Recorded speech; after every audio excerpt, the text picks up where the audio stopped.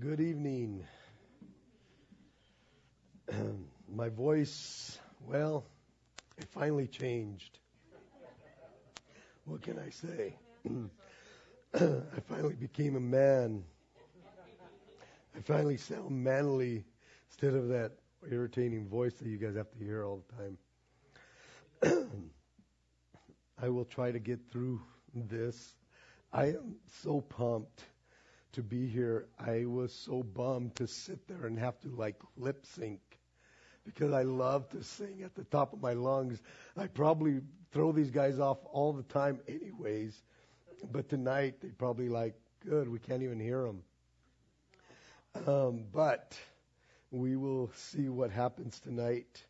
But before we do, I want to, John, come on up, John. John has a little thing he wants to share with us, something that the Lord has done in his life, and he came to ask me if he could share. He was nervous about asking me, but go ahead, John.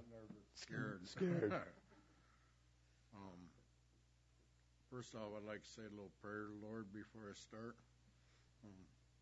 Thank you, Lord, for giving me this opportunity and changing my heart from the ways I used to be and to the ways I am now. Bless all these people like you have blessed me, and keep your blessings coming. Thank you. To Jesus Christ, amen.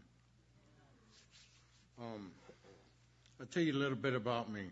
I spent most of my adult life in prison, in and out on drugs. And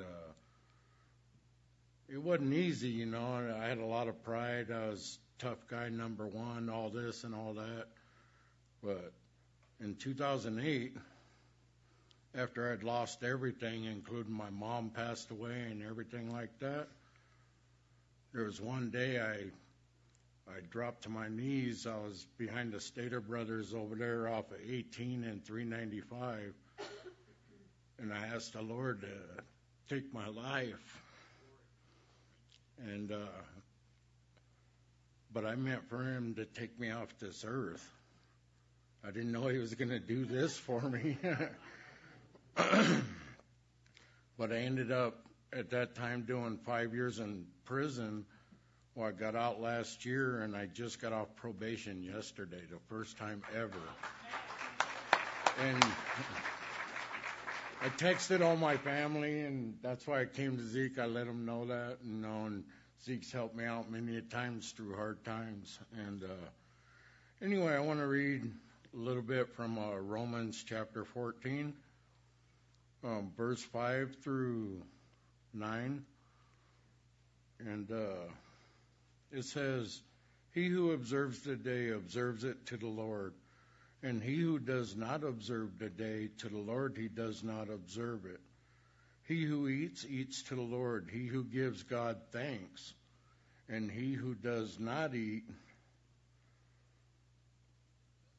to the Lord, he does not eat and gives God thanks. For none of us lives to himself, and no one dies to himself. For if we live to the Lord, and if we die to the Lord. Therefore, whether we live or die, we are the Lord's. For to this end Christ died and now lived again, that he might be the Lord of both the dead and the living." And I'll end it in verse 19. "Therefore let us pursue the things which make for peace and the things by which one may edify one another." Well, since then, the devil tugs at me here and there, and I see my family members are still messed up, and they're hungry. They don't have food, so I get them food. But it's like I don't want to ignore them, but if I put myself in those situations, I'm afraid I'll take that chance. And I don't want to take that chance. But with the help of a good church, I was baptized here by Gary Malkus years ago. And I knew Larry, Gary, and then when I got out and I seen Zeke as chaplain, I was happy because someone was still here that I knew, that knew me. But I just want to give thanks to God for all He's done for me, and thank you, Lord, and thank you for hearing me.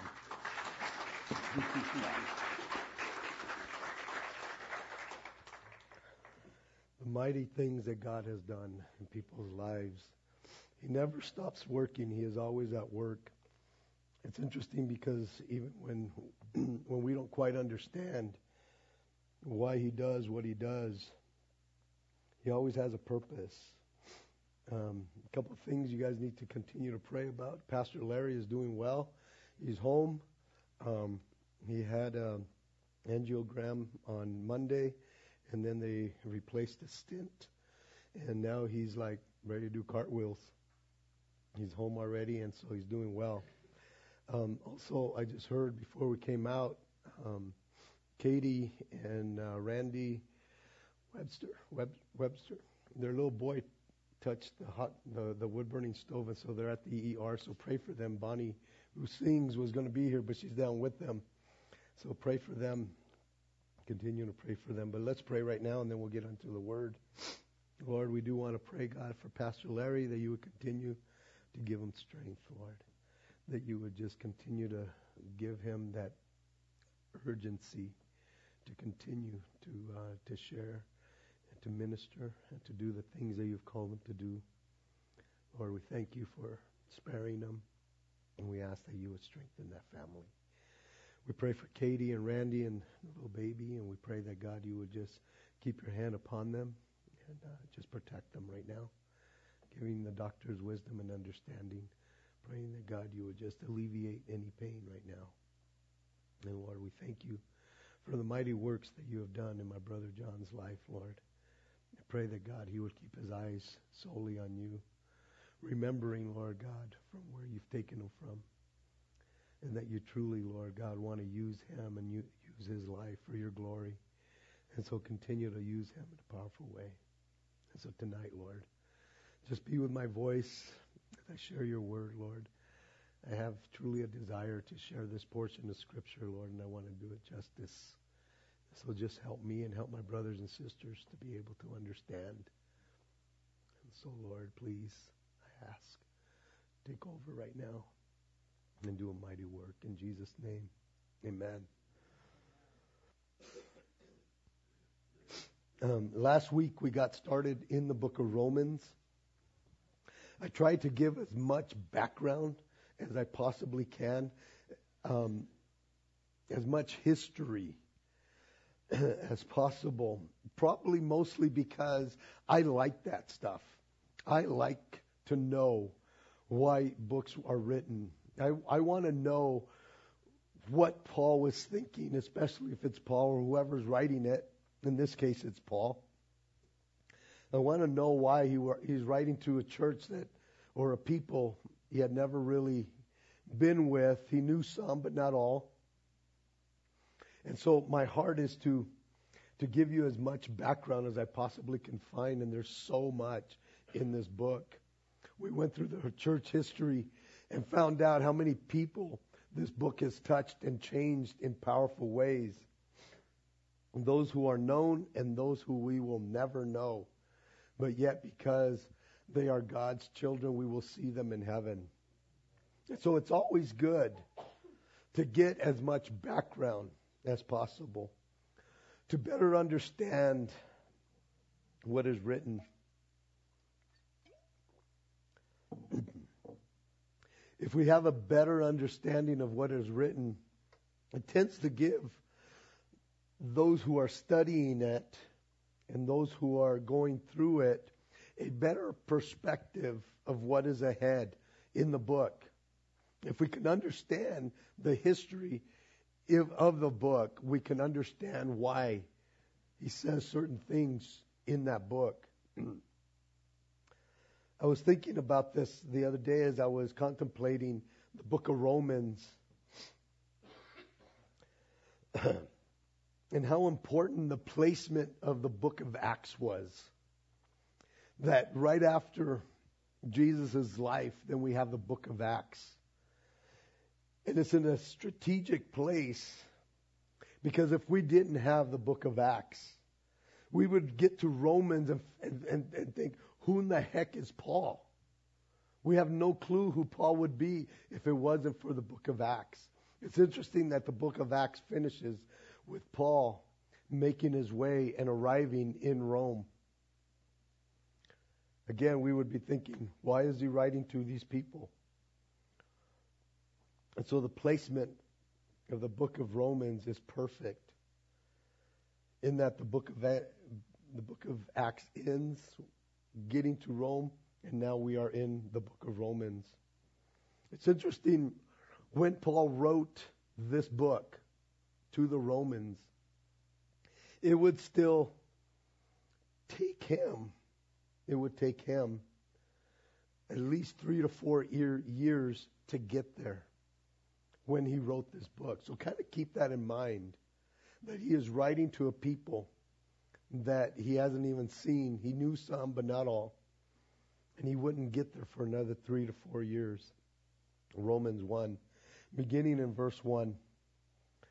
Paul, a bondservant of Jesus Christ, called to be an apostle, separated to the gospel of God, which he promised before through his prophets in the Holy Scriptures, concerning his Son, Jesus Christ our Lord, who was born of the seed of David according to the flesh, and declared to be the Son of God with power according to the Spirit of holiness, by the resurrection from the dead.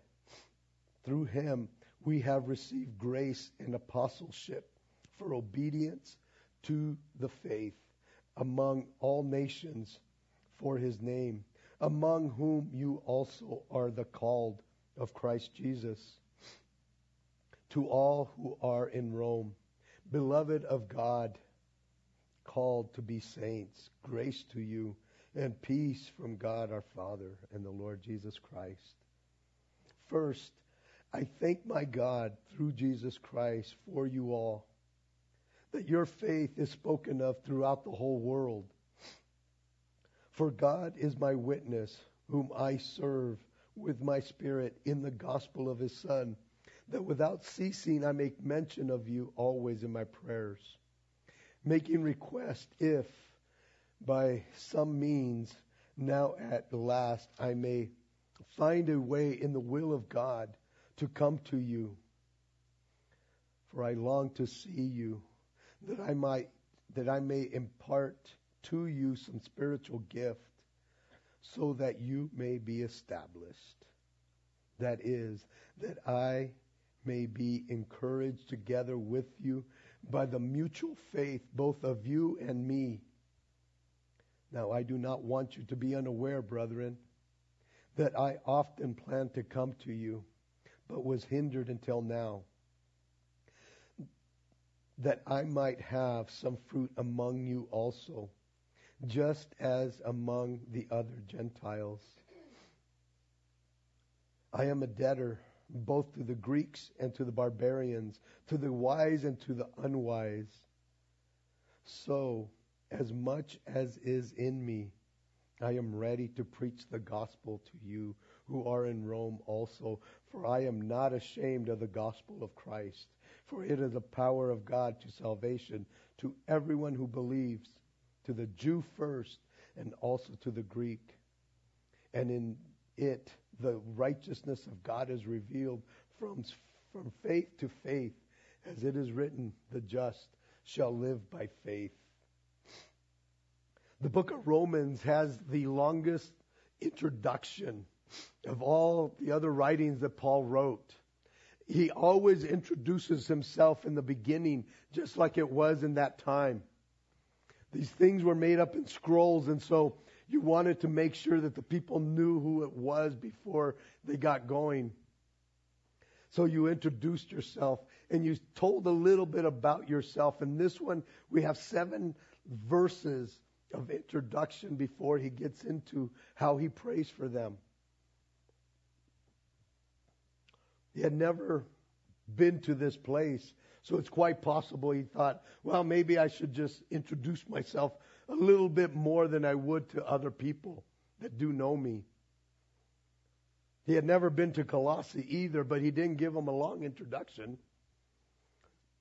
But one of his best friends, Epaphras, who got that church going in Colossae, was one of his dear fellow servants and a faithful minister. And so he had that kind of connection with the church of Colossae, and so he doesn't give them a big introduction. They knew Paul. Many of them had gone just 100 miles from Colossae to Ephesus to hear Paul. So a lot of people knew him, but that was not the case in Rome.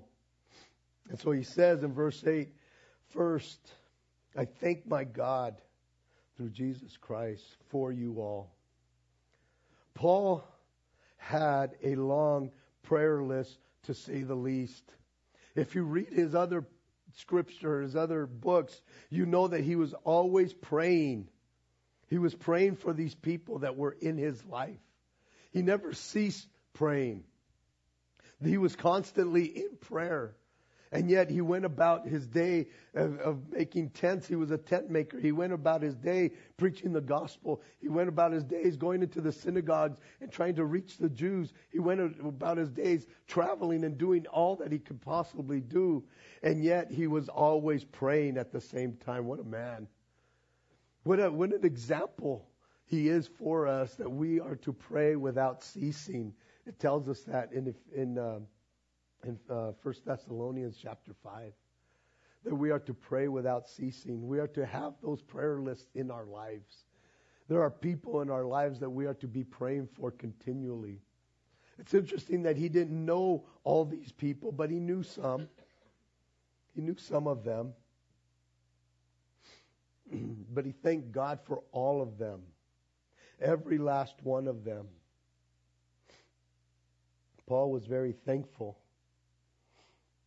This man was a man who understood what it meant to be thankful. He knew what God had taken him from, and the people that he was able to minister to, and the job that God had given him, the calling, and he was so thankful that he was privileged enough to go and do those things. And he was a thankful person.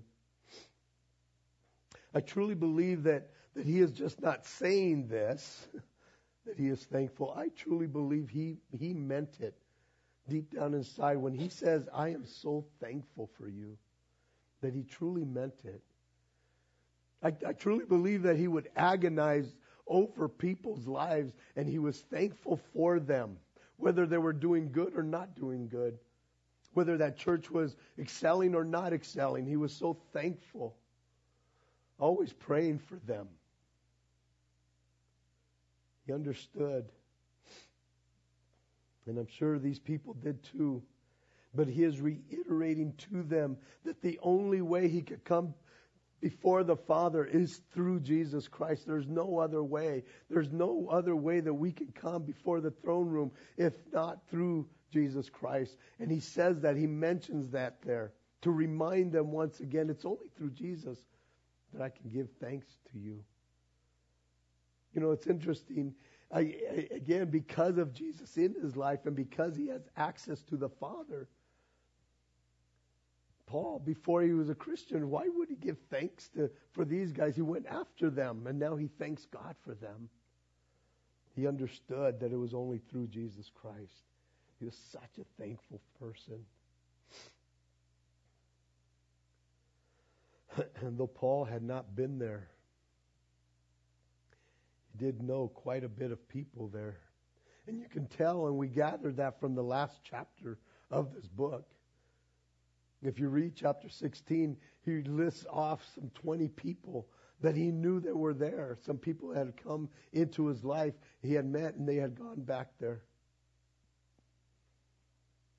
But he thanked God for all of them, not just the ones he knew.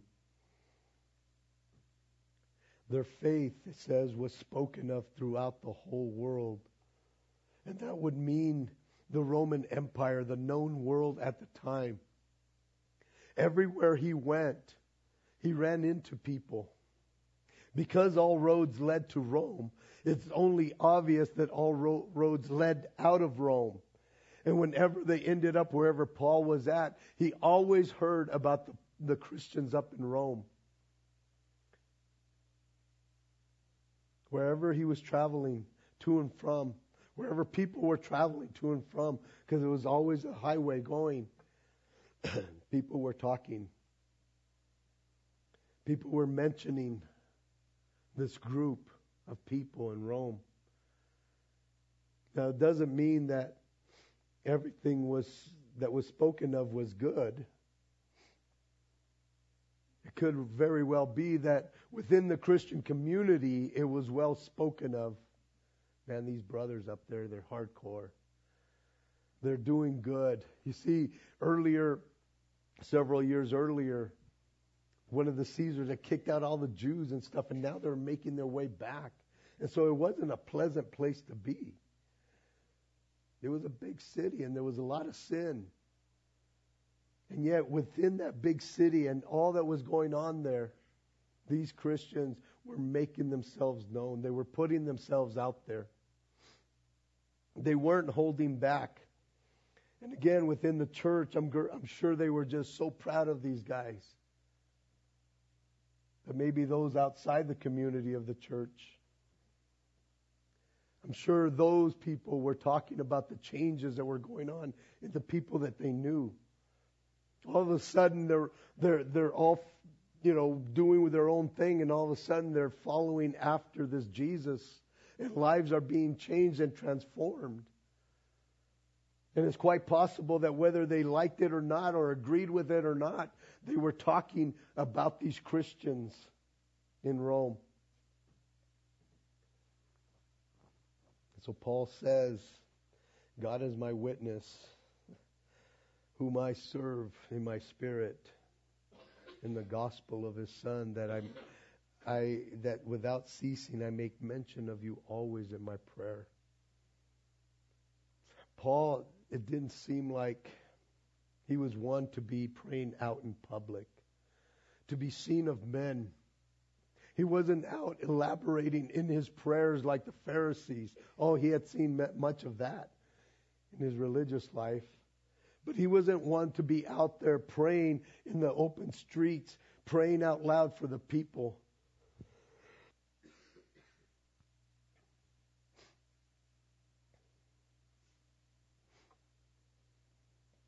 He calls God as his witness because God was really the only one that knew how much he prayed. God heard him all the time. And, as I'm thinking about that, it's like, does God know your voice? Do you go into that place and pray constantly with him, no matter where you're at, no matter what you're doing? It's interesting because we can hear people pray out loud, which is great, especially when we're having corporate prayer. And some of it is so eloquent, and some people are intimidated to pray because they can't pray like that guy or that girl. But does God hear you on a regular basis? He never ceased. Paul never ceased. God knew his voice continually. You see, Paul was, not that he didn't pray in front of people, I'm sure he did. But most of the time it was in that secret place with his Father. Many of you commute, man, and many of you that I talk to, man, you guys use the road from here to down the hill for your prayer time. Awesome. Don't close your eyes. But again, it's not the position, it's the heart. It doesn't have to be even out loud. You can just be talking with him in your heart and in your mind. He hears that. We are to be praying continually, lifting them up, lifting people up in our lives. Paul is lifting these people up that he had never met for the most part. He is lifting up those who he knew by name into the throne room of grace. He is lifting up a church as a whole in front of God to heaven.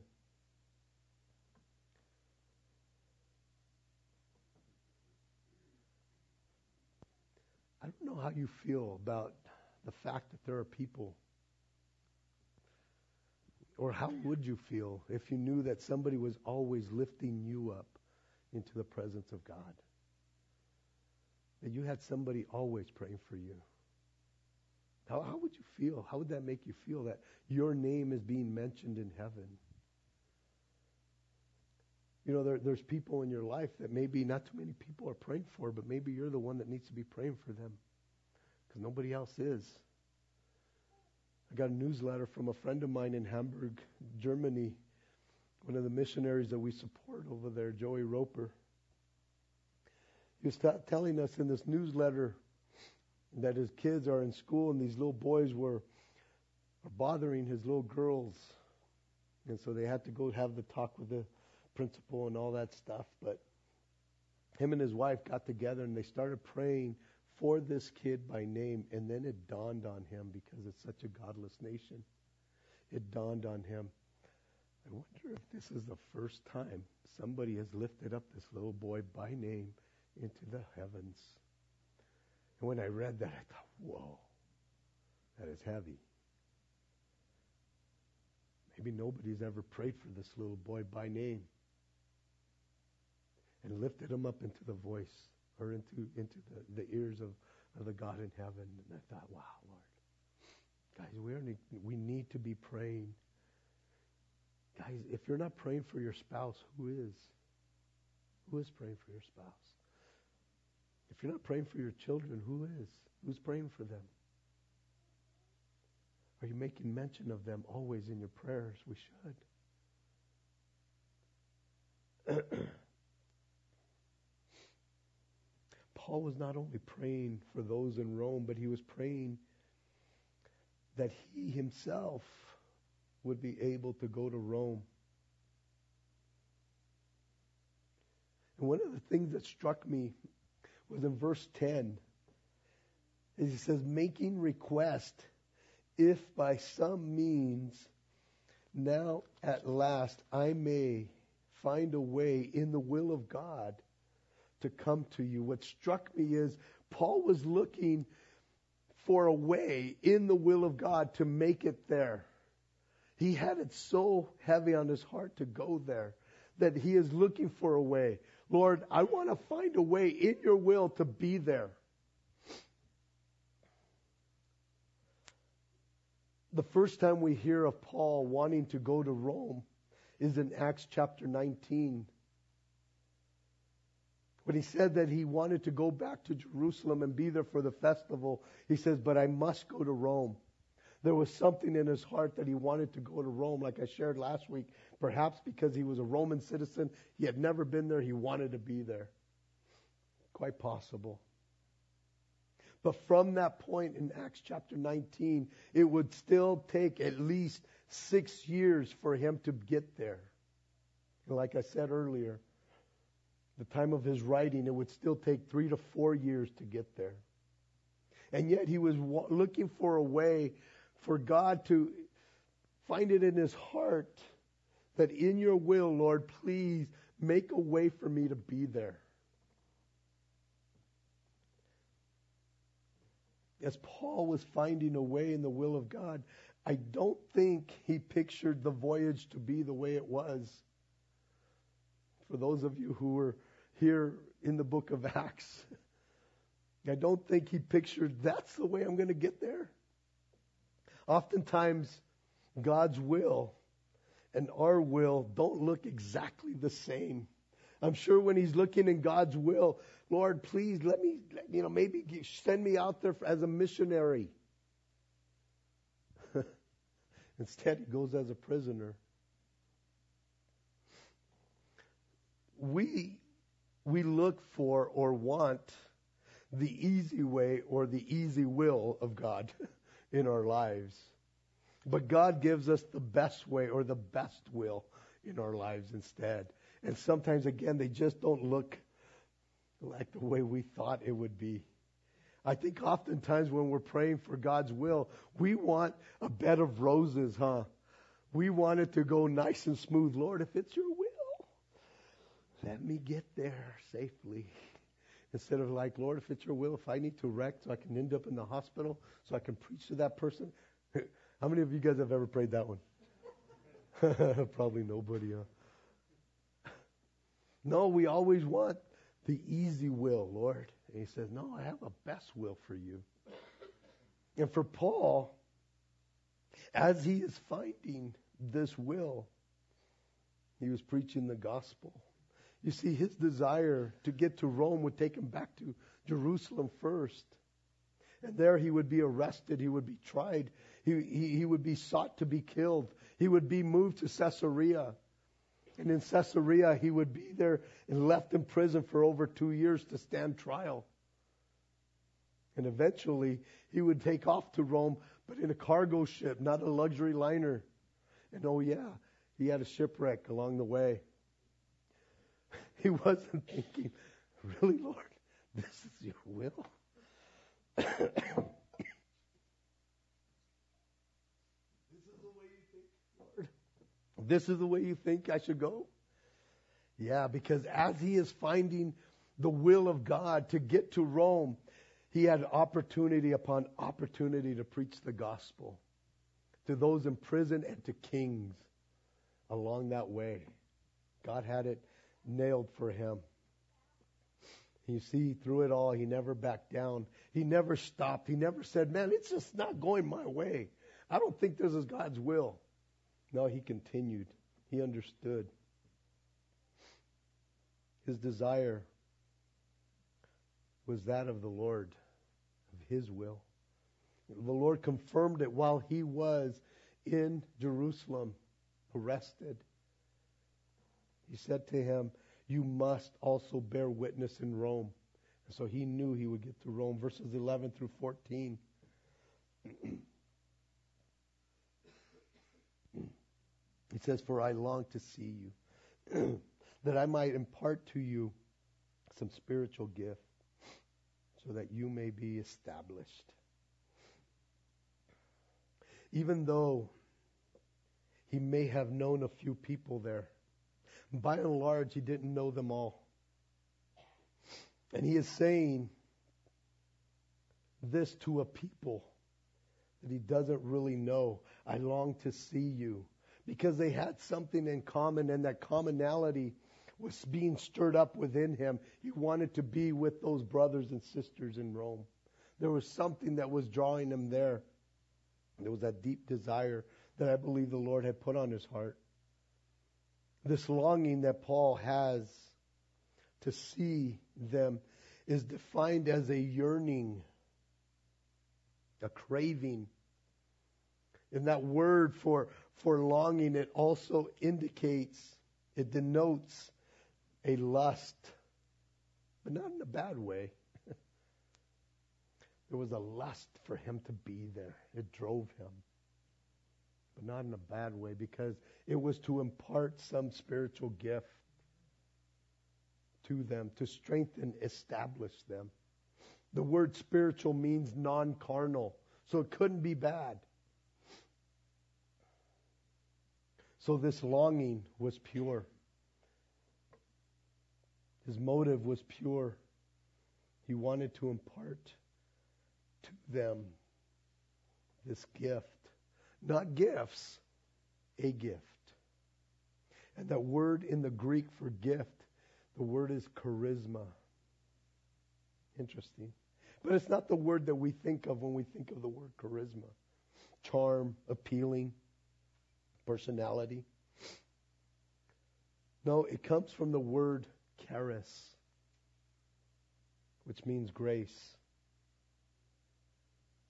He wanted to establish them in grace because he had the gospel of grace that he wanted to preach to them.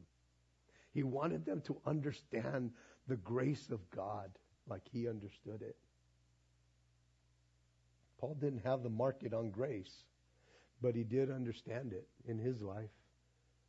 He had seen it in action, not only in his life, but in the lives of others. He knew what that grace would mean to them. I'm sure they were experiencing grace, but he just wanted to pour into them more of what it looked like.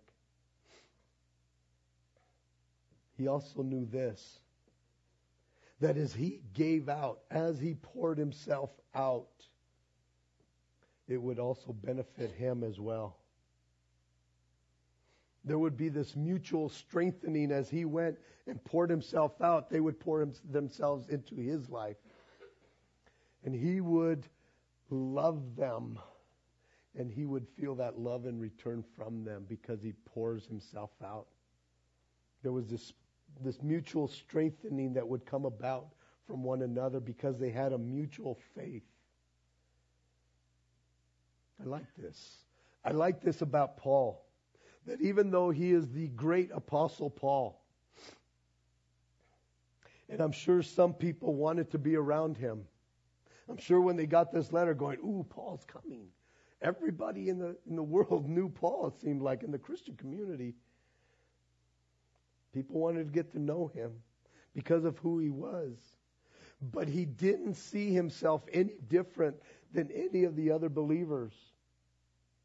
He didn't have the market on faith. His wasn't more special than anyone else's. And I love that he is sharing with them. He says, I need encouragement just like you need encouragement. I know that if I pour into you, you will pour into me. He understood what that meant. Paul needed encouragement just like anybody else. It doesn't matter you're standing in the church. It doesn't matter what position one may hold. Encouragement goes both ways. Because they share and we share a mutual faith.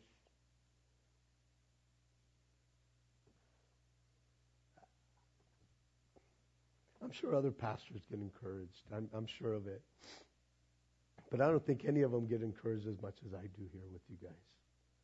I really don't. I truly believe, again, it's just me because I love you guys. We're family.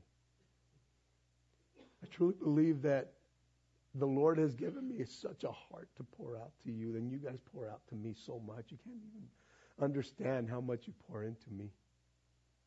There's people that come into my office or send me emails or send me notes, and they encourage me and they pour into me, and it's like, The other day I was reading Jim a letter that somebody left on my desk, and I'm bawling like a little girl. Because it's like, man, Lord, you guys encourage me. Guys, it's a mutual faith. It's not something that's exclusive up here that only I can experience this grace or this faith. We all do. God has just called me in a different position, but we have a mutual faith. And that's what Paul is saying to these people. We have this mutual faith. I'm no better than any of you. Paul now wants them to understand that his lack in coming to them was not because he didn't want to be with them. He longed for them. He yearned for them. But he was hindered from going there and being there. Now, I don't think that this hindrance was from Satan, as he told the Thessalonians. I wanted to go time and again, but Satan hindered me. He doesn't say that here. He says that he's been hindered. Not all hindrances in our lives are from the enemy. Paul was seeking the will of God. He was doing the will of God. And it was just a matter of timing, God's timing to get him there. And so God had put hindrances in his way so that he wouldn't make it there, just like he wanted to go to Bithynia. And God says, no, the Holy Spirit forbid him. And he went down the other way. He closed the door over there so he can open a door somewhere else. I don't think that we should give the enemy that much credit. That he is always hindering us. He's always bugging us. I'm not saying that Satan doesn't try to hinder God's people from doing God's work. But when Satan hinders, it means to impede, to obstruct, to hamper, slow down, delay. It's no more than an obstacle. and obstacles you can get around. But oftentimes we see an obstacle, it's like, can't get through. And Satan's going, I fell for it. And we can't go. No, you can go around, you can jump it. I wouldn't right now because I hurt myself. But the obstacles, that's all they are. God is the only one that opens and closes doors. He is the only one that opens and closes doors. Satan cannot close a door on you. He can't.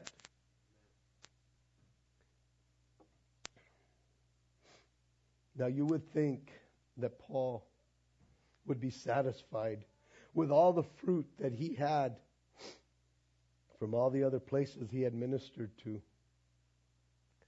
But man, he wanted to go to Rome because he wanted to be and have fruit from among them also. He wasn't satisfied with it. He wasn't satisfied with all the places. He still needed Rome. He still wanted Rome. He wanted the fruit in Rome as well. Not only the fruit that would result in him pouring out to the believers, but the fruit that would come from those who would come to know Christ as well. Guys, let us not be satisfied with just the fruit that is in our lives. Desire more fruit. You know, a couple of weeks ago, about a month ago, you know, on Sunday mornings, I'm usually praying early and going over my study. And then as I'm driving to church, I'm praying for our valley. I'm praying for our community as I'm driving to church. And I'm usually praying, Lord, wake them up. Wake people up. Send them to church.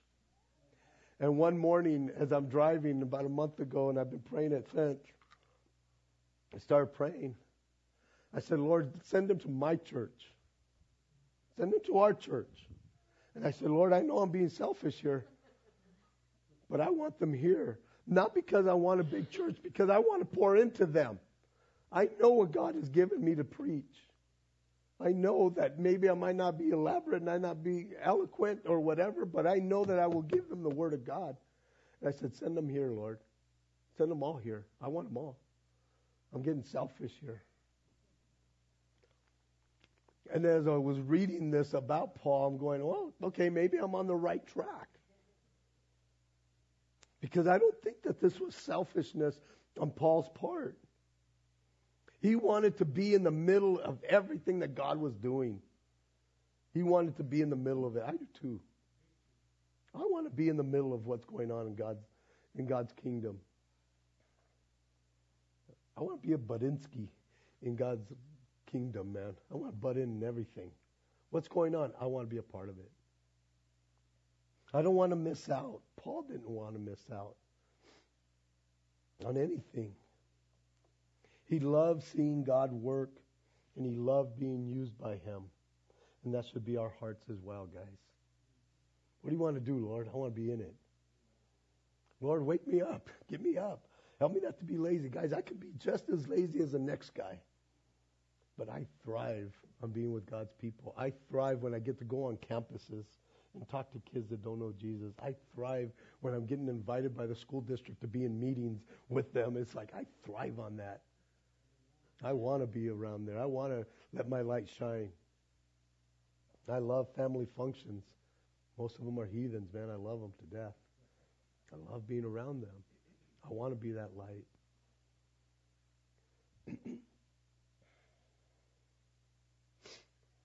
Paul says, I am indebted. I am a debtor both to the Greeks and the barbarians, both to the wise and the unwise. He felt this obligation to proclaim the gospel of grace to all mankind, to all the known world. He had that indebtedness because he knew what he had received. And he wasn't satisfied until he was totally spent. He wasn't satisfied. You see, the Greeks considered all non-Greeks as barbarians. And they saw themselves as wise and everybody else unwise or foolish. If they didn't understand a language, well, it was all Greek to them. No, it wasn't all Greek to them. It sounded more like barbar to them. Like we would say blah, blah. To them, it sounded more like barbar, and hence the word barbadios, or however the word is, but barbarian. So from verses 15 to 17 here. So as much as is in me, I am ready to preach the gospel to you who are in Rome also. Paul says, on my part, as far as I'm concerned, I'm all in. I'm ready. Now, there are two Greek words that translate ready in the King James Version. One means prepared, as in Acts 21:13 when Paul says, I am ready to die at Jerusalem for the name of Jesus Christ. I am ready for that.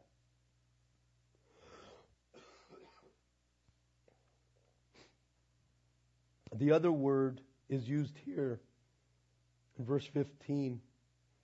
That word means eager. With a ready mind.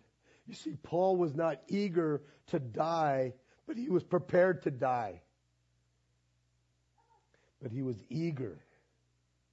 He was eager to go visit Rome, that he might minister to the believers there. It was not an eagerness to go and sightsee. It was an eagerness to go save souls. That's what his heart was. And what a testimony we have here of Paul. First he says, I am a debtor to all men. Then he says, I am ready to preach the gospel in Rome. And then he says, and I am not ashamed. I am not ashamed of the gospel of Christ. Why would Paul even mention it like that? Why would he say that he is not ashamed? Why would he be tempted even to be ashamed of the gospel as he contemplates a trip to Rome? For one thing, the gospel was identified with a poor Jewish carpenter who was crucified. The Romans had no special appreciation for the Jews, first of all. And crucifixion was the lowest form of execution given to any common criminal. So why would anybody put faith in a Jewish person who was crucified?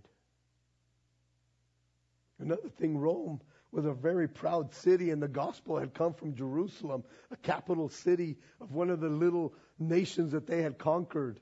Big deal. The Christians in that day, and even in Rome, were not in the elite society. They were common people, even slaves. Rome was known for its philosophers and its philosophies.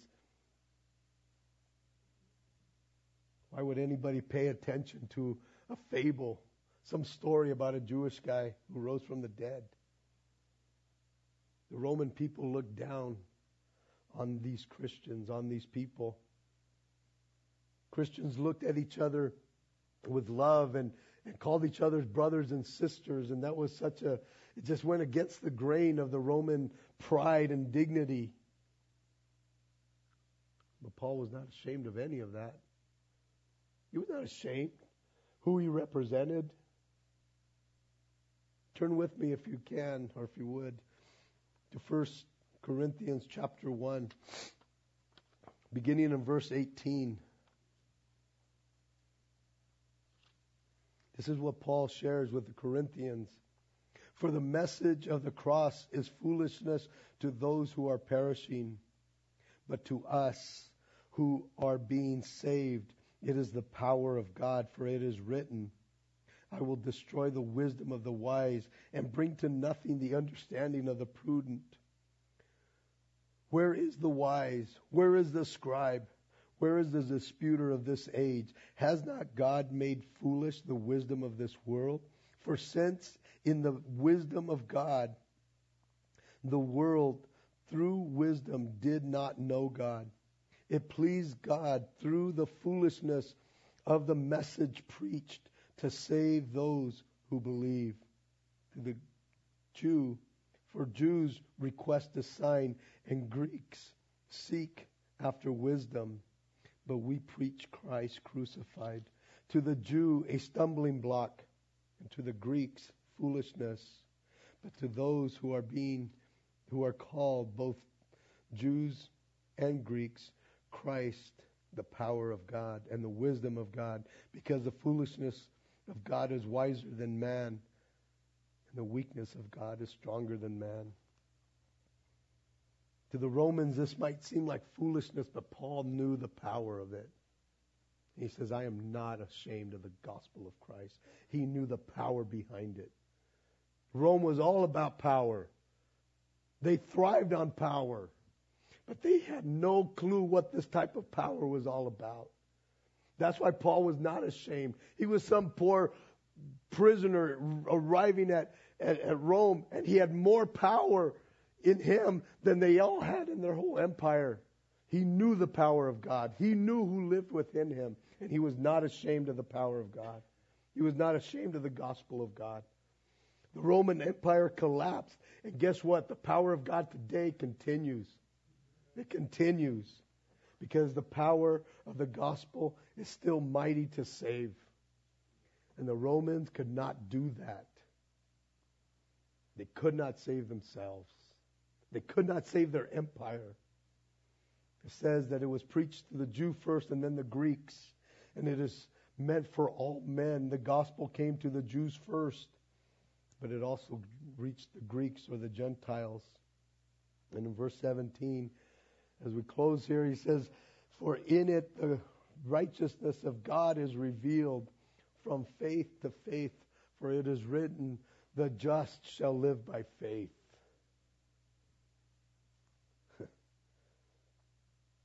The righteousness of God is revealed in the gospel. That's the good news. We receive it by faith. We cannot, in our own righteousness, stand before God. It is the righteous God himself who declares us righteous without compromising his own righteousness in the process. He declares us not guilty, but it's only because he sent his son to pay the price. Oh, he didn't compromise. He knew what it would cost. And he did it. Oh, he's still holy. And that is why it is only the power of God through the power of the gospel, which is through Jesus Christ, that we can stand before him not guilty. He takes the guilty and makes them not guilty. Humanly speaking, it is inconceivable. That's why it is from faith to faith. In other words, it springs from faith and leads to faith. The just, those who are justified, those who are righteous, shall live by faith. The just shall live by faith. A quote from Habakkuk 2:4. It is used 3 times in the New Testament. Here in Galatians and in Hebrews. Here it deals with the just. That's what the whole book is all about. The righteousness of God. The righteous. Who he makes righteous. He makes us just. In Galatians, it deals with shall live. And in Hebrews, it deals with by faith. And so each time that it is mentioned in the New Testament, it takes different portions of the just shall live by faith. The just are the righteous. The righteous. Those who stand right before God. But it's only through faith. It's only through faith that we can stand before God. He makes us righteous. He makes us just. Let me read to you verses 15, 16, and 17 through the Amplified as we close up here. So,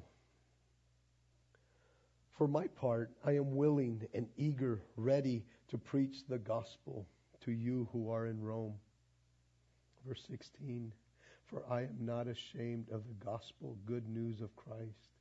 For it is the power of God working unto salvation for deliverance from eternal death to everyone who believes, with a personal trust and confident, surrendered, and firm reliance to the Jew first and also to the Greek. Verse 17, for in the gospel, a righteousness which God ascribes is revealed, both springing from faith and leading to faith, disclosed through the way of faith that arouses to more faith.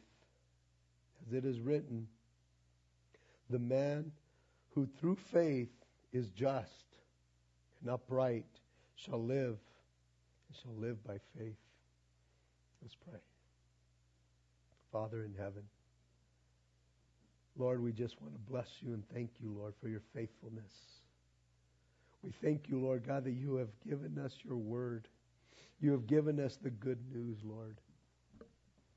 Lord, help us not to be ashamed of the gospel of God, Lord. Lord, you put us in front of people. Help us not to be ashamed of it. Help us to stand strong, Lord God. They don't have that power that you have given us, Lord, and we want to share that with others. Lord, I know that sometimes we feel intimidated by other people's prestige and power that they may have, but they are dead in their trespasses and sins, Lord, and I pray for boldness that we would not be ashamed of the gospel. Lord, give us a heart to pray for those who we might not even know, the people we come across in our world here, Lord, in our known world.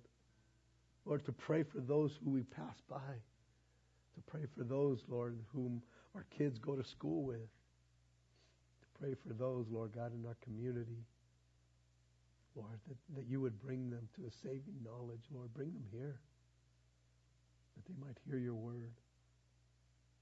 Lord, I pray for my brothers and sisters, Lord, that you would truly fill them with your Spirit, Lord. You've called them to be righteous.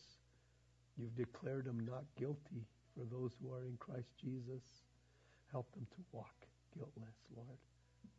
Help them to walk in the power of the gospel, that they would not faint, that they would not drop back, Lord, that they would look for a will, some way, your will, to lead them and guide them in your ways, Lord, to reach others, Lord.